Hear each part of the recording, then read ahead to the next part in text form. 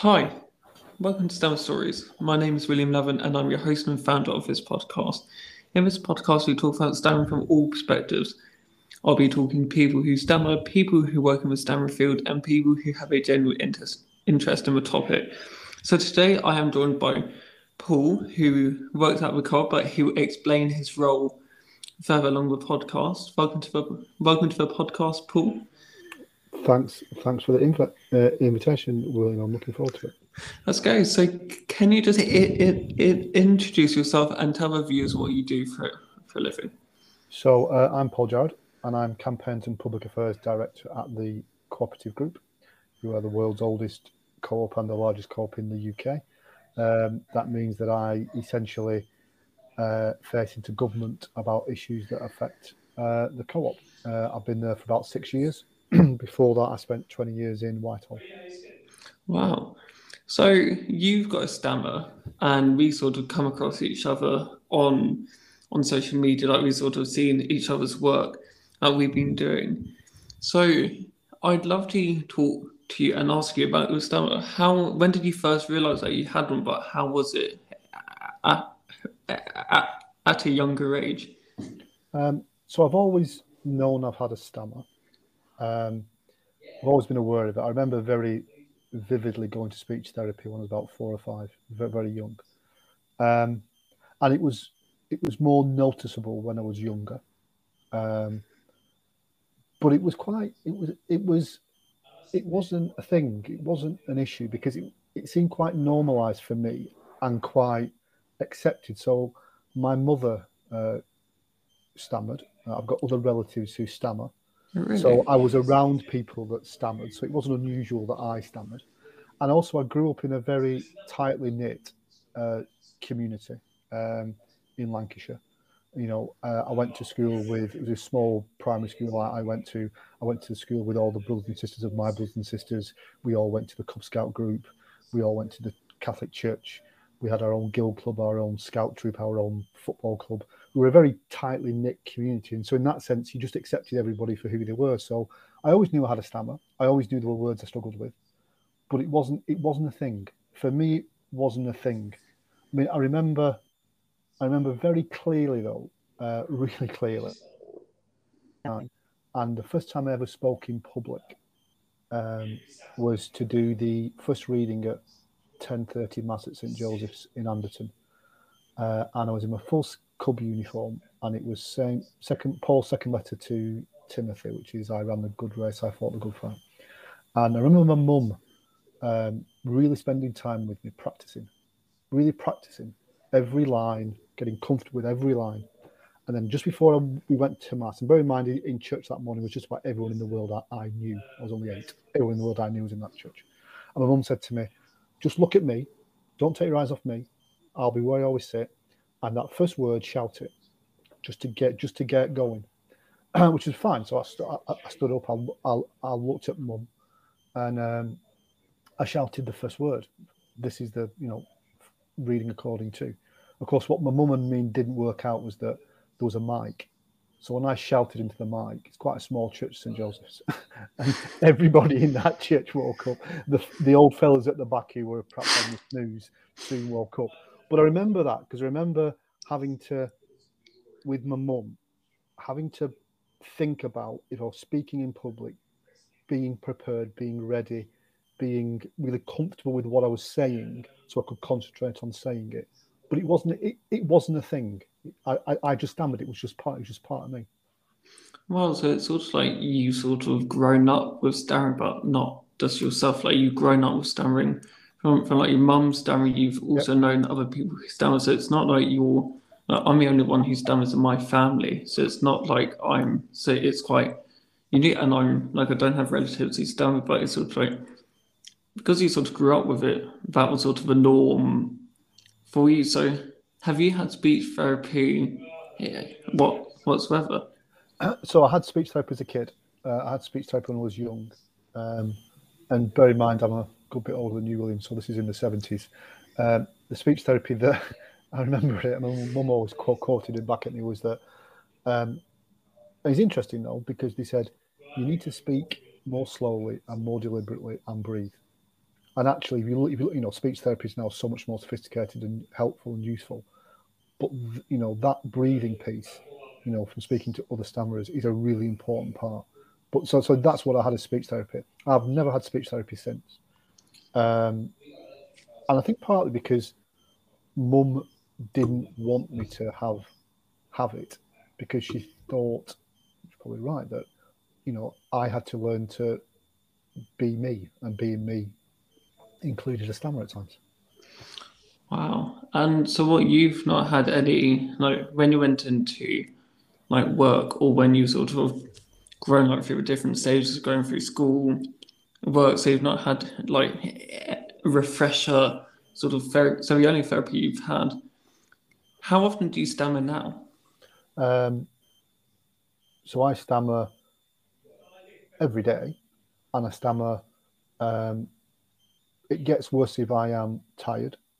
It gets worse under great pressure, and it gets worse if there's a point of starting. That first word is often very difficult for me. I mean, I only really became aware that stammering was a thing when I went to senior school, and suddenly, kids that I didn't know, I was the only kid from my school who went to that particular school. And suddenly it became a point of difference, and it became a point of kids being cruel. And suddenly that's when I became aware of it. And I remember at the time, not so much, I didn't do any therapy, but I remember thinking about the words that I struggled on, or the sounds that I struggled on, and tried to take them out of my vocabulary. So in a sense, it was self management, because and actually my stammer got better in my senior school, because I think I was avoiding the words that I struggled with. One of the words I often struggle with is hello. Yeah. It's a bit of a bad word to struggle with, but yeah, I do. But that's the same as me. Like, I find hello is really hard. So like, picking up the phone for me is miles no, because and then especially if it catches me off guard as well. So picking up, like when you hear the H, like sometimes the H's, like the eyes, I find the eyes quite hard. But I don't think people realise, people who don't, we sort of replace our words more than other people think we do. So they're stammer friendly words. And like sometimes it doesn't work in our favor. Like sometimes it just may not make sense what we're trying to say, but it's just our way of sort of avoiding the situation that could happen. And it's been really interesting, like hearing how different people cope with that in different ways. So there was a YouTuber who I spoke to, and he says like his subscribers must think that he's a very, very elaborate person, because he uses very elaborate big words whenever he describes his cars. But actually, to him, that's his technique of like of coping with his stammer. And like none of his viewers knew he had a stammer until he did a post about it, because he was just saying the moment he put the camera on, he just changed a word, and like you could barely tell that he stammered at all. And it's interesting because people say to me, they'll hear me stammer, and then they'll say, "I didn't know you had a stammer." I said, "I've always had a stammer." Yeah. Like someone who cuts my hair, like she's been cutting my hair for years, and like she had no idea until I told her that I had a stammer a few years ago. She was like, I think we are more self conscious about it than other people. That we think we stammer more in our head than I think we do in reality. And I think it's just mind games. Like sometimes if there's a word like we know we're going to stammer on, we know that we're going to stammer on. So that's all our mind is telling us. Like, oh, you're going to say that word, you're going to say that word, you're going to stammer saying that word. But actually, we may not stammer at all saying it, but it's just a build up of thinking that we're going to stammer. Like that sort of leads me on to my next question. Like we've all had situations where it's been quite tough with a stammer, and like we've had certain situations where actually, when you look at your like times in schools, like maybe less now, but like people have said nasty comments, or like certain situations have been harder than others. Can you tell me a time when you struggled with your stammer, but also how you overcame that situation? I mean, I love my time at senior school. My best friends that I've got now are friends that I made when I was Oh, 13, wow. 14 years of age, and I'm 50 now. So, but there were tough times. Again, she will come up a lot. My mum was really important in this because she wouldn't let it beat me, and that's what she used to say to me. My dad was important as well. My dad used to say, because I play a lot of football, so if some kid was teasing me the one particular day, next time I face him on a football pitch, I'll give him a good smack, because that actually as a 13-year-old that quite helped me. I think the bit that I think what I grew into, and particularly when I started work, was in a sense it goes on from the self-management, is I gave myself a break. Okay. I gave myself a break and thought, there's some words I struggle over. There's some words where it's obvious I stammer. There's some words where people might not notice that I've stammered. But in a sense, that's just me. If they have a problem with that, then fine. I'm not going to change me. I always love the phrase from Oscar Wilde, be yourself because everybody else is taken. So that's me. That's me. I stammer. And that's it. And if people get trying to be smart about it, well, honestly, by the time I got to 16, I'd heard most jokes about stammering. So you just, I think externally you probably grow a bit of a tougher skin. Yeah. But that doesn't mean in private, in your own head, it's not affecting you. So I got to the point, I think, of accepting me for me. Yeah. Faults, good points, whatever. And part of me being me is that I stammer, and that's not a fault. It's just me. And people can take it or leave it. And if they have a problem with that, well then, that's their baggage. I'm not going to take that on for them. Yeah, like you make a very good point, like building a thick skin over, like, I think, because we're used to it, like, I think we've taken our toll of, like, comments, like, we've had our fair share of, like, certain jokes, like, why can't you say your own name? What's wrong with your voice? But what, or whatever, like, we sort of build a thick skin, but I think it's harder, like, some people may take that too much personally, but sometimes I think when there's something that could happen any day if you don't even know the person, I think it's something you just have to mentally prepare yourself for, but also just build that thicker skin because we've all had moments that have been harder than others, and it is tough. Like we've all like the worst thing for me is when people finish my sentences and then it just makes me stammer more, and then they go, or when people roll their eyes and you think, do not do that at all. And I think by that, there was a time that I mentioned in every episode that was that Baker Street couldn't find my platform. And when I asked for help, the person rolled their eyes and I stammered. And he then told me to F off because I had already asked him once. And he fell, did nothing about the complaint. But also, no one came to me after the situation to see if I was okay. And the fact that he rolled his eyes when I stammered, that was the main thing that did it for me, rather than like him telling me to F off. Because I think it's just what's that extra 2 second stammer or those 2 second milliseconds going to do? And like, what's your rush? Like, there's people behind me, but we're still going to be talking for that extra 2 seconds. After we're still going to make up that time soon. So what's the point? And I think it happens less when you're older, but I think it does sadly. Like Ashton Stone Children did a YouGov report, and we said like between 16 and 24 year olds in Britain, 27% think it's okay to make fun of someone with a stammer, which is a very high percentage. But also, to someone who stammers, it's sort of believable.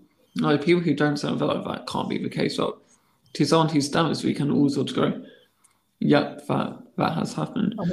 I remember growing up in the 80s. One of the big BBC comedy programs, Open All Hours, with Ronnie Barker and David Jason.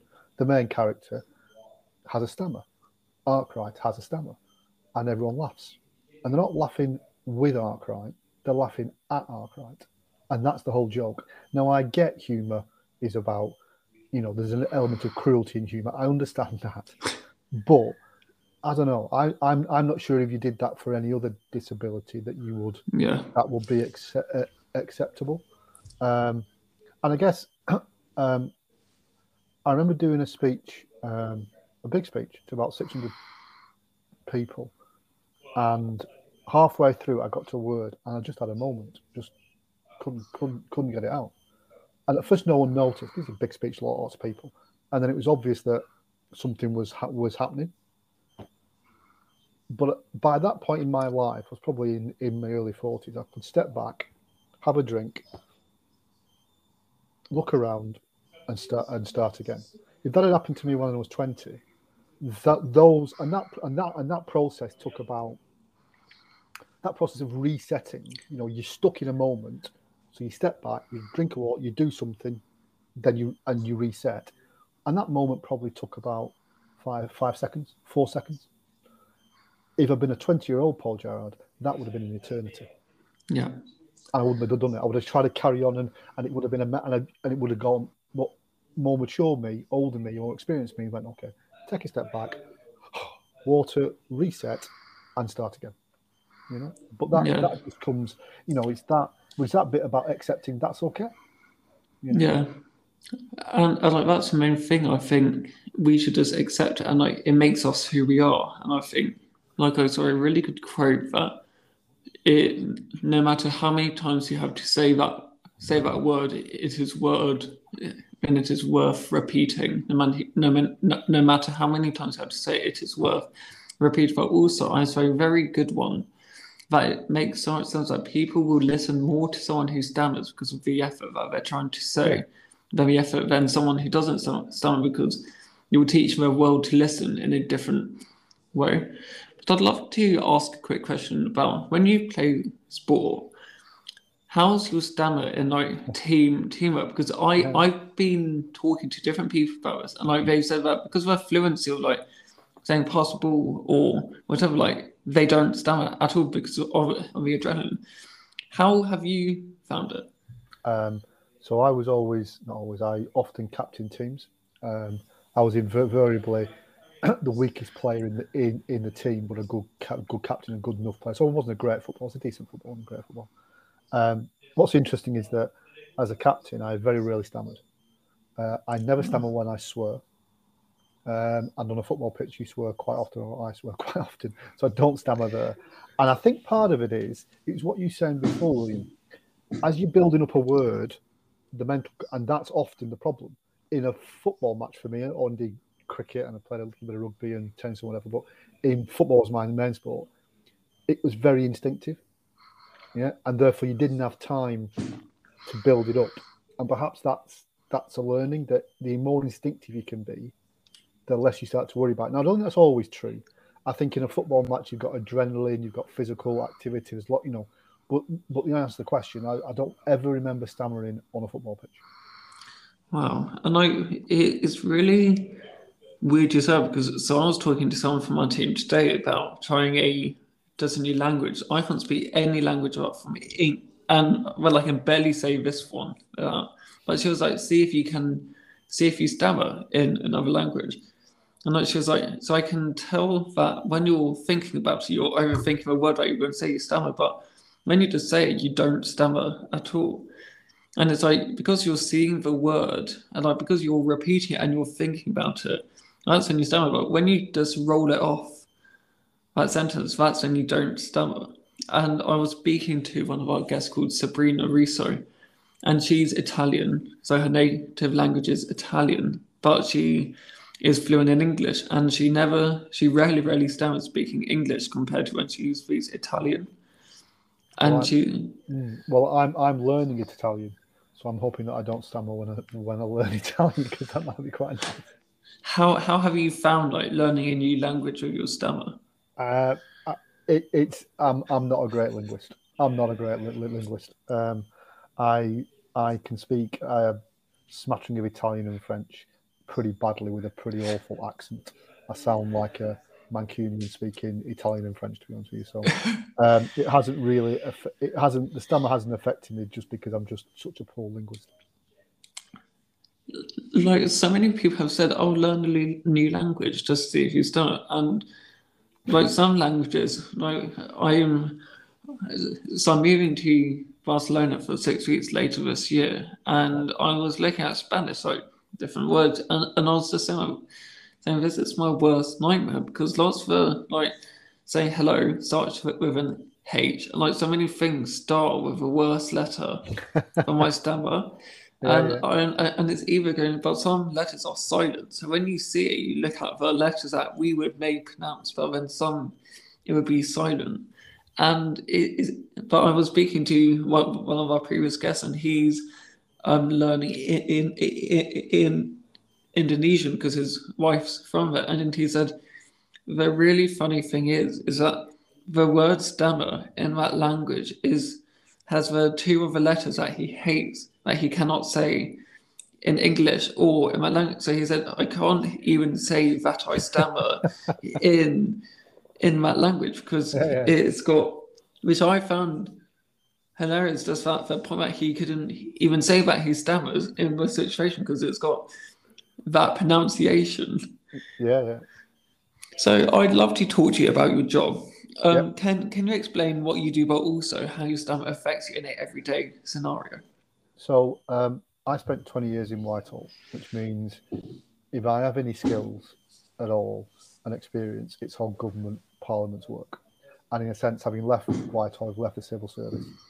That's what I do for the co-op. I engage with, speak to, contact government, members of parliament, politicians, parliamentarians, whoever they may be, policymakers, about the things that the co-op cares about. So that could be things to do with our commercial pressure. So it could be about, I don't know, business rates. It could be about new regulation, or it could be about the things that we campaign on. So we campaign on public policy issues. So we campaigned on issues of slavery, on issues of loneliness, on climate justice, on social mobility. So I face into government, to politicians, policymakers, and parliamentarians. What that actually means, if I'm honest, William, is that speaking is my day job. Okay, whether it's one-to-one, whether it's making speeches. I've made speeches for the co-op in New York, in the UN, in Oslo, in Helsinki, in Paris, all literally all over the world. Or it's giving evidence to parliamentary select committees. So earlier this year, I gave evidence to the Home Affairs Select Committee about a particular topic. Or actually, I do media. I do an awful lot of media interviews for the co-op. So my job is speaking. And for someone with a stammer, you're really conscious. The ones I really hate are the live media interviews. I don't hate them per se, but I hate that opening question when you've got to say, and actually, as you did at the start of the podcast, hiya, Paul, I've got to say, hello, Paul, and I find other ways. It's great to be here, things that avoid the hedge. So my job is speaking. It's speaking either to one person, to 100 people, to 1 million people through media. And I've got to be able to get out what I mean.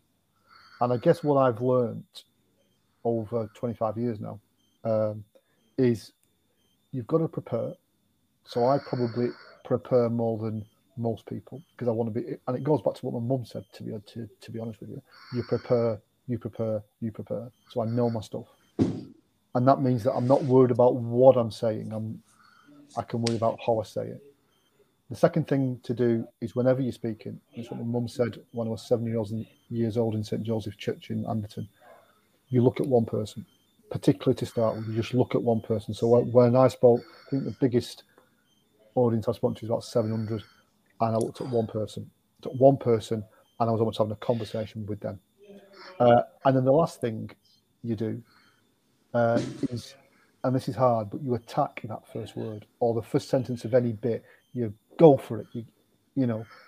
I remember doing media training, and this is a really good one. You told me media training, particularly not if you're doing live TV, it doesn't work. But if you're doing down the line radio or radio pre-record, stand up. In fact, stand on a table, because it gets your body flowing, it gets your blood flowing, it gets energy, and it lifts your voice. Your voice gets more energetic. But for me, it gives me the oof to attack that first word, to attack that first sentence. And in a sense, those three things that I do now to make sure I can do the job that the court need me to do and our members need me to do is what my mum told me in 1977 or whatever it was. You prepare, you focus on a person, and you attack that first word. And then I guess the other thing that I've learned, and I come back to what I said before, I've learned to say, I stammer. So there'll be times that I stammer, and that's it. And if that's a problem, and if you roll your eyes at me, I'll either ignore you or I'll just look at it and say, I'm sorry, is there a problem? So I am me now. So and I'm but I'm 50. I've got to be comfortable with the fact that I stammer, and I'm 50. Yeah. And I was lucky because I had my mum, who was an unbelievable woman, and I had people around me that meant that stammering wasn't an unknown thing. I knew people that stammered, and I worry, like you said, William, you're the only person growing up who stammered, and that can be quite isolating, I think. Wow, and it's really fascinating to hear about your role, but also, I think people realise that I've spoken to a few people who say but are in a public speaking role, and they say it's just one of those things that people don't really expect someone with a stammer to be in a public speaking role. Yep. And when I was talking to Ed Balls, and he was like, the last person you would expect would be a politician. Yep. He stammered, but he said it's actually helped me with myself, prepare my speeches, be who I am. And he didn't know he stammered until he was in a cabinet. And he was just saying how I actually don't think how I would be able, he's recently been doing a Morning Britain, and he was saying that before he would have hated doing the teleprompter and having a second person talking through his ear. And he said, but now, because I'm upfront about my stammer, I say I do stammer, nothing's wrong with the microphone, or I do. And he's like, just owning it straight away just helps massively. I think that's right. And I think Ed is and I don't know Ed, although I worked in the Treasury when he was in the Treasury. I think Ed Balls is a really good example of someone who. One of the things I always remember as a kid, one of the jibes that people used to throw at me was that you are stupid. Yeah. You stammer, you can't speak, you're stupid. And I think if you're a younger person now and you're seeing people like Ed Balls, who's, probably one of the most ferociously intelligent people I've ever come across, I think you can see that, I think people like Ed are important because they say to people that stammer, it's okay. Other people stammer, fine. Other people are bold, and it's part of you. It's part of you. Just find a way to manage it so that you are comfortable with you. Yeah, and I completely agree with that. And when I was doing a media interview with Estonian son, who was your role model growing up, and I said, to be honest, all the stammering role models, apart from Ed Balls, are sort of from a past, like King George, or, well, I guess people now have Joe Biden being the president. But when I was younger, there weren't that many role models. And I said, one of the reasons why I'm doing what I'm doing is to show that, having a stammer, to show that there are people out there with a stammer doing things when you shouldn't let it hold you back. But that was one of the main drives of the podcast, to show that there are people out there who are journalists at the BBC, or people like you who are senior at big companies, to show that people with a stammer haven't let it hold them back, and nor should you hold you back. And I think with Joe Biden, if you're nervous about doing a school presentation thing, Joe Biden's talking to the nation on a microphone with a stammer. That couldn't be better motivation than for you to do your presentation. And I think there's just a lack of role model. And I was talking to my PR team who I work with, and she was saying that there are certain role models for certain different aspects. So like you got Katie Piper, who's a role model for like people for their skin. You've got people, there's certain people for different aspects. Like you said, when I was looking at your story, you don't really have a role model, or like you can't really reference to someone present. You can reference onto the past, but sometimes it's helpful seeing someone from a present who's currently going through everything that they're going through, like through a pandemic, or and but she said it's fascinating how that side of it's not spoken about. Like Nicole Kidman, Ed Sheeran as a Yeah. stammer, and that sort of leads me on to my next question. When you think of someone famous who stammers, who do you think of and why? It's a good question. My role model as a kid was mum. So mum stammered and it never held her back. When I was a kid, anybody else that stammered was a point of fun. They were a joke. Now, um, I think Biden's interesting because I think Biden um, isn't a sort of evangelist for it, but he doesn't hide it. You know, he doesn't hide it. So I'm not sure I would say I have a role model. I think I need to be the best that I can be, and actually in being very honest about, I have a stammer and there's some words I'm going to struggle over, and you're probably going to hear me stammer. That I think might help other people, not just younger people actually, but people my age who probably grew up like I did, where the only people who stammered that you ever heard from were points of mockery, and they might see someone of their generation or and say, oh, actually, having a stammer's fine. It's just having a stammer.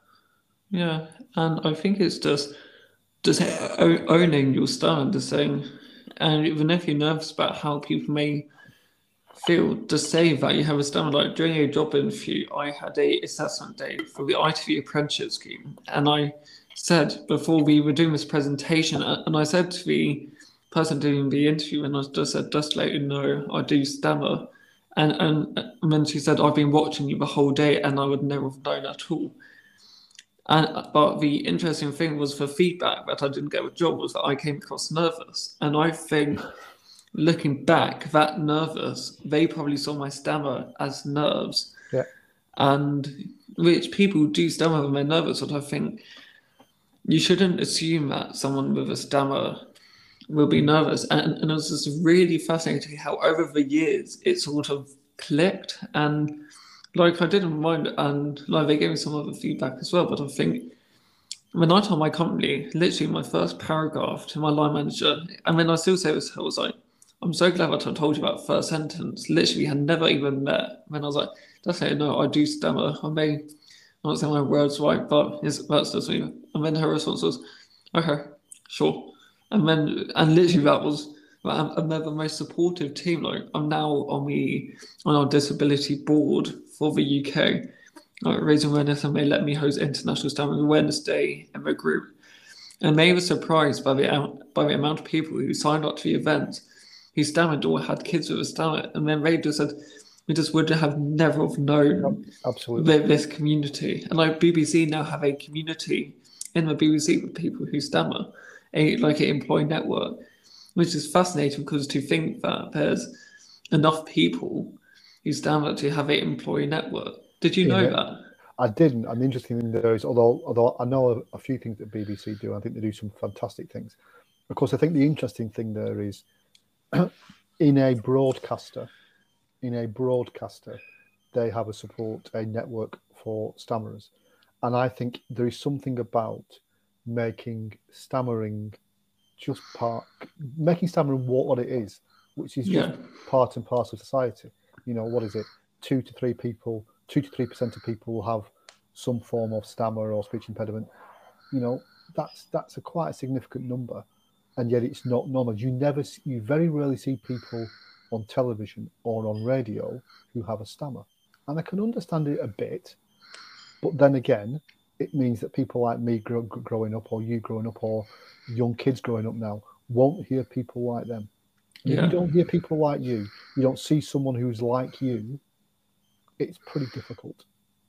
Yeah, and like the BBC, and like the BBC have been so supportive of like my story. Like they've shared it everywhere, and like they've shown great in. And I think it's really interesting yourself because STAMR, British Stammering Association, have done a campaign about displaying stammering in all forms of media. And I was talking to people at work because the company that I work for is a media ad company.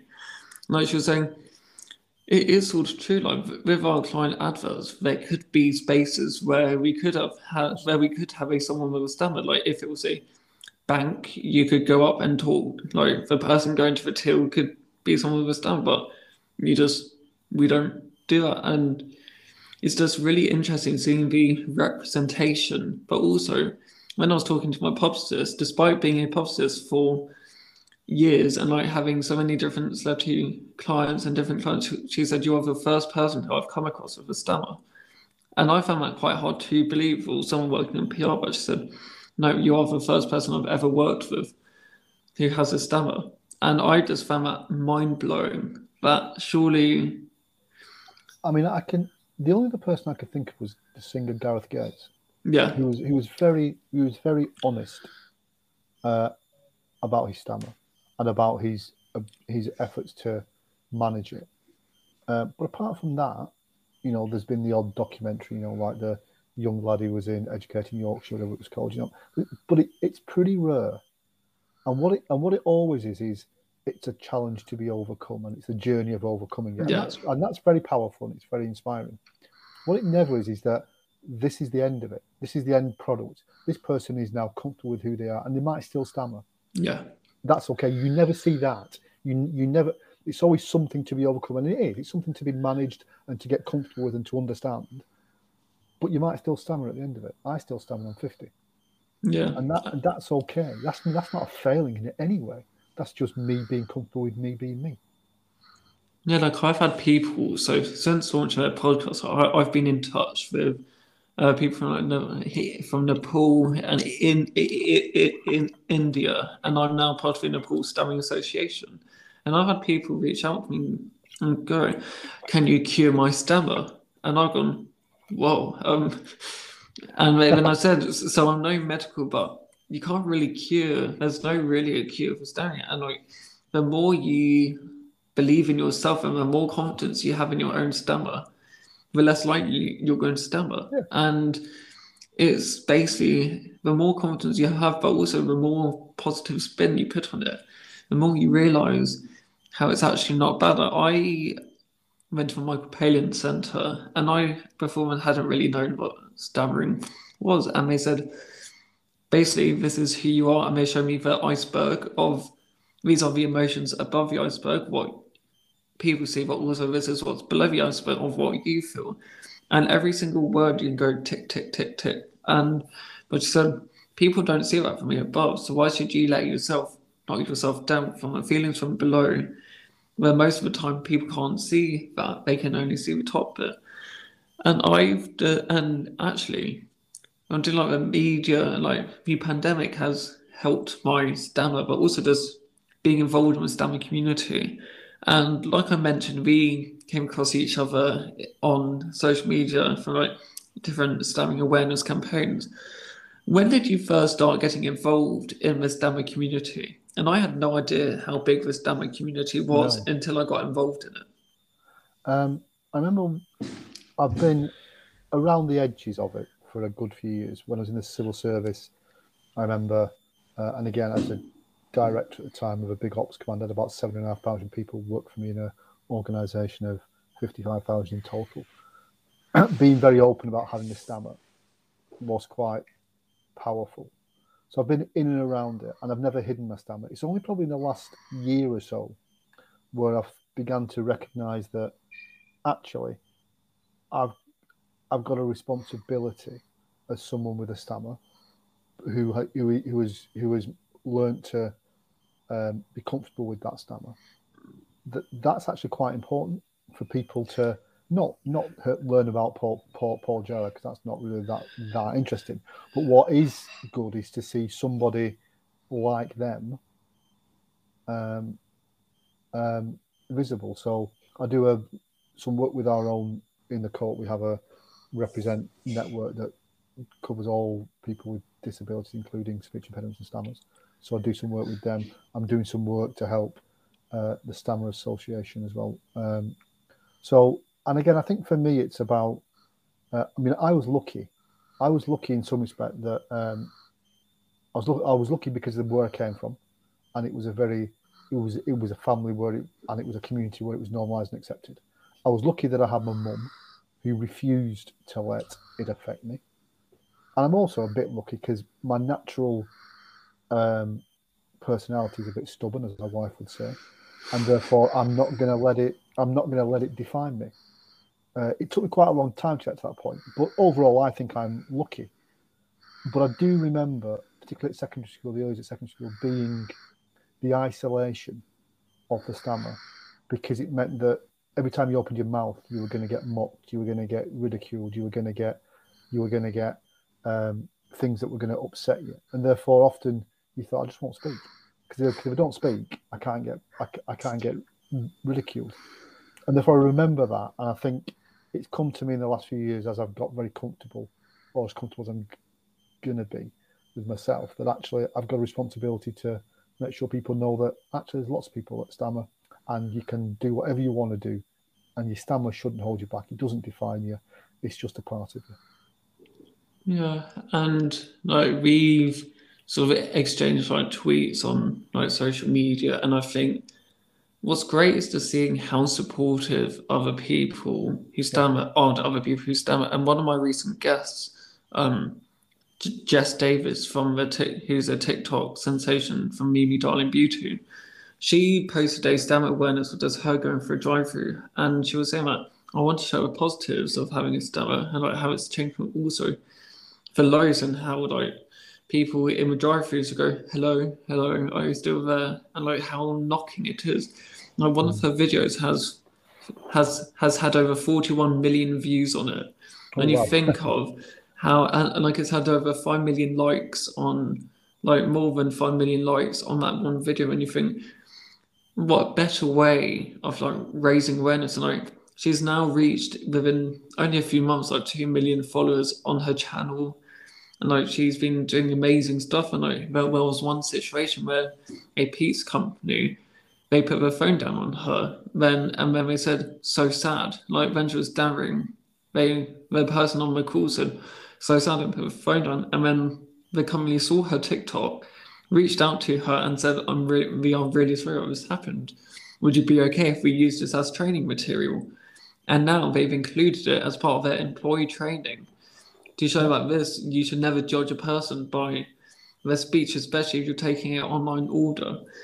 Just having that impact of just showing this is what can happen. I think the other thing for me as well, William Romite, is because of what I do. So I run campaigns. I run public policy campaigns that seek to bring about systemic change. That's what my day job is. That's what I do in the co-op, be it slavery, be it loneliness, be it shop worker violence, whatever it may be. And therefore, I understand how you can run a public policy influential campaign. I'm not saying others don't. Plenty of people do, but I that's what I do for a day job. I get paid to do that, and therefore I thought, actually, and particularly with stammer, I've got skills that will probably be quite useful and quite helpful. And if they had to pay for that experience, it cost be quite expensive, and that would take away from other things they do. So the other thing that I thought, as well as being sort of very visible and very supportive online, is also just to say to the team at Stammer, actually, if you think I can be helpful, then I'm happy to do pro bono stuff. And I think, because that can help. It can help make the awareness campaign as effective as it can be.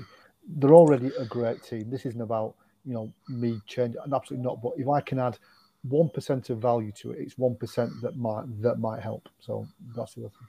Yeah, and it's fascinating how we've both sort of choose download TikTok. You can do great content, and I've always been quite scared of launching onto TikTok. And we did a video, we both posted snippets of the interview, and She only posted the video 24 hours ago, and less than that. And within the last week, Stammer Stories content has been viewed over nearly 80,000 times. So that's on Wow. social media, on other podcast streams. But just on social media alone has had around like nearly 80,000 views just about the podcast. And you think that's 80,000 more people Absolutely. who have learned about stammering and just the power of social media. And it's just made me think, what content is there that we can show? And it's free. Like, we don't have any money. Like, I don't spend money on my podcast. I'm just like, this is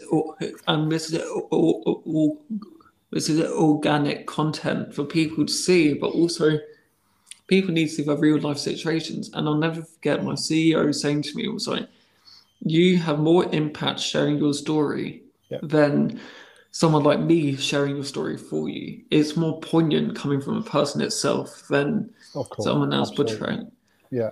I over the last 18 months or so, I've been amongst a small number of people, been helping with the work that Marcus Rasher has done. Now, again, the reason Marcus has been successful is that Marcus is quite a remarkable young man. And I say that I am slightly biased in that I'm a Manchester United fan and always have been. But you don't have to be a United fan to recognise that what Marcus has done is quite remarkable. Yeah. And I said I've been one of the small number of people who've played a small part in helping Marcus, and that's all a small part. But what really struck me about Marcus is two things: his authenticity. Whatever Marcus, people know what they learn about Marcus Rashford, he's authentic. He speaks about his experience, his mother's experience of his community. You can say it's not representative. I think it probably is, but Marcus is authentic. That's the first thing. And the other thing that I learned from Marcus is he said at one point, "We'll just let Twitter do its thing." So I remember one of the techniques that you use in campaigns and public affairs is that you'll one of them is a parliamentary petition. So you have a petition that people sign up to. You get over 10,000. Government have got to respond. You get over 100,000. It's got to be debated in Parliament. You know, and we've used them before. We've worked with Usdaw, and who's a trade union, when we did some shop work violence thing. It took about, it can take several months to get 100,000 signatures. Marcus posted it overnight. He didn't publicise it until 8 o'clock. But what he did is put it on Twitter about 7. By 8 o'clock, we had 100,000. Before the end of the day, we had 1 million signatures. And I think it got up to some ridiculous number. And that's the other thing I learned from watching what Marcus and his team, Kelly and some of the other people that support Marcus do, is that it's Marcus. He's authentic. There's no spin. It's just him. But secondly, he has a platform through social media, and he uses that platform to its maximum effect for good. And the reason I think it was the first or second fastest parliamentary petition to get to 100,000 and 1 million. And it was down to, as Marcus said, just let Twitter do its thing. And I think that's something that is a really important part of being able to raise awareness. And I can totally agree just by how powerful like a campaign can be, and especially using a platform. Like I've had people say, was like, so I've gone, should I set up a website? And they've gone, no, you've got a platform ready, use it. And then like you got it there. I was like, you've got to follow, you've got the contacts. So you've built your contacts with like journalists, you've built your contacts with people in public relations. This is your platform to do it on. Because and they were like, why would you build another platform where you've got one waiting to go? But also then you've got the shareability and the sort of your own personal brand where people will know who you are, and like it's easier for them to sort of exchange. And like one of the social media platforms that I've been blown away by is LinkedIn. When I've been doing when I was doing my apprenticeship stuff, so like when I was a community ambassador for Multiverse, my apprenticeship provider, like the likes for those events, but also when I do any Stammer related posts, like they go crazy. And like LinkedIn's normally a place where it's quite small lives depending on what they post, or they can either go big or I think, small. yeah, I think LinkedIn is, it's interesting, Twitter and LinkedIn.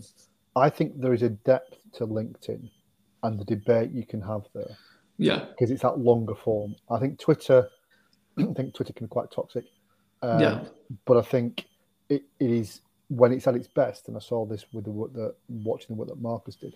You can see how it can be a force for good. But again, I think on that social media platform, it should be normal that there's people who stammer. yeah. You know, And you know, it's probably more normal on social media than it is on mainstream media.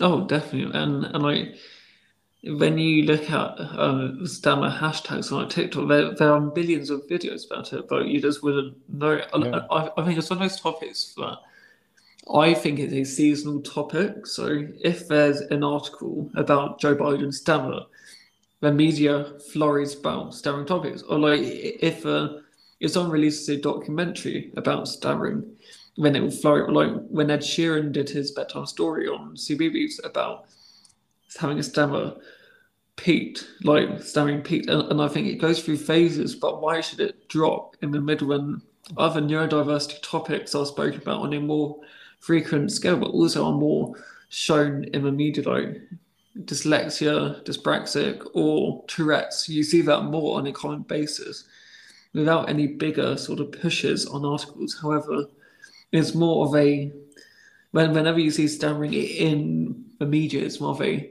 oh wow, there's an article about stammering rather than it being a just oh there's another article. Like it's more of well, a it would be great. It would be great if someone has a stammer isn't news because yeah, people are used to it. You know, the fact that Ed Sheeran has a stammer and Ed Balls has a stammer, and people say, "Oh, that's God."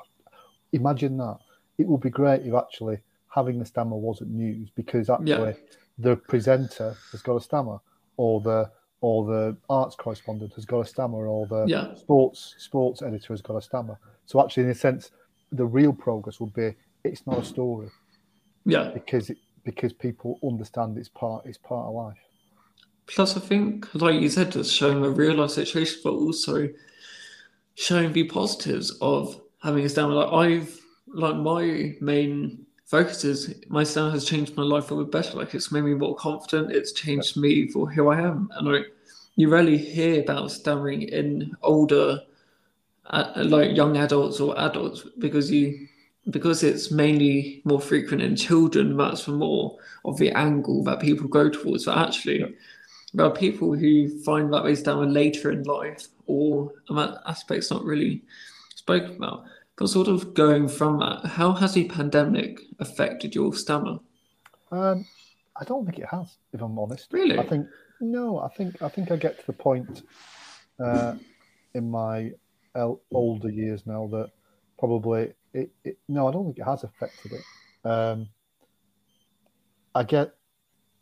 I guess the only way it may have done is that there's. I spend more time on this kind of camera. I spend more time, you know, as many people will find have found during working from home, which I've done predominantly, is that you're chained to your desk, and therefore you're probably talking more than ever now. Whether that's a good thing or a bad thing, I don't know, but I don't think it's affected my stammer. That's really fascinating because I think you're the only person who's had that response. Because my stammer's been affected by the pandemic because of like being in like the busy London office, like commuting. You're talking all the time, like you're talking to people at the coffee shop, or you're talking to people at reception, or going up to a lift. And the last thing on my mind was thinking, what was my stomach? And then like going to working from home, and like pick phone calls were my worst nightmare. And now phone calls to talk to my team are the new norm. And like it was just really weird how I was stammering on new words. And then I thought, well, actually, I've got this time out when I'm not commuting, I'm by myself in the same four walls. Why don't I practice saying those words out loud? Right? Yeah. And then I thought, actually, at the same time, you don't really stammer when you talk to yourself. Like you may say those words, same but when you think about it, like when you say something out loud, you may not stammer. Like people say you don't sound when you sing, or you don't sound when you lip sync, or when you speak to yourself, you don't stammer, which is fascinating because it just shows Yeah. like the mind of when you talk to someone else. But to round up this,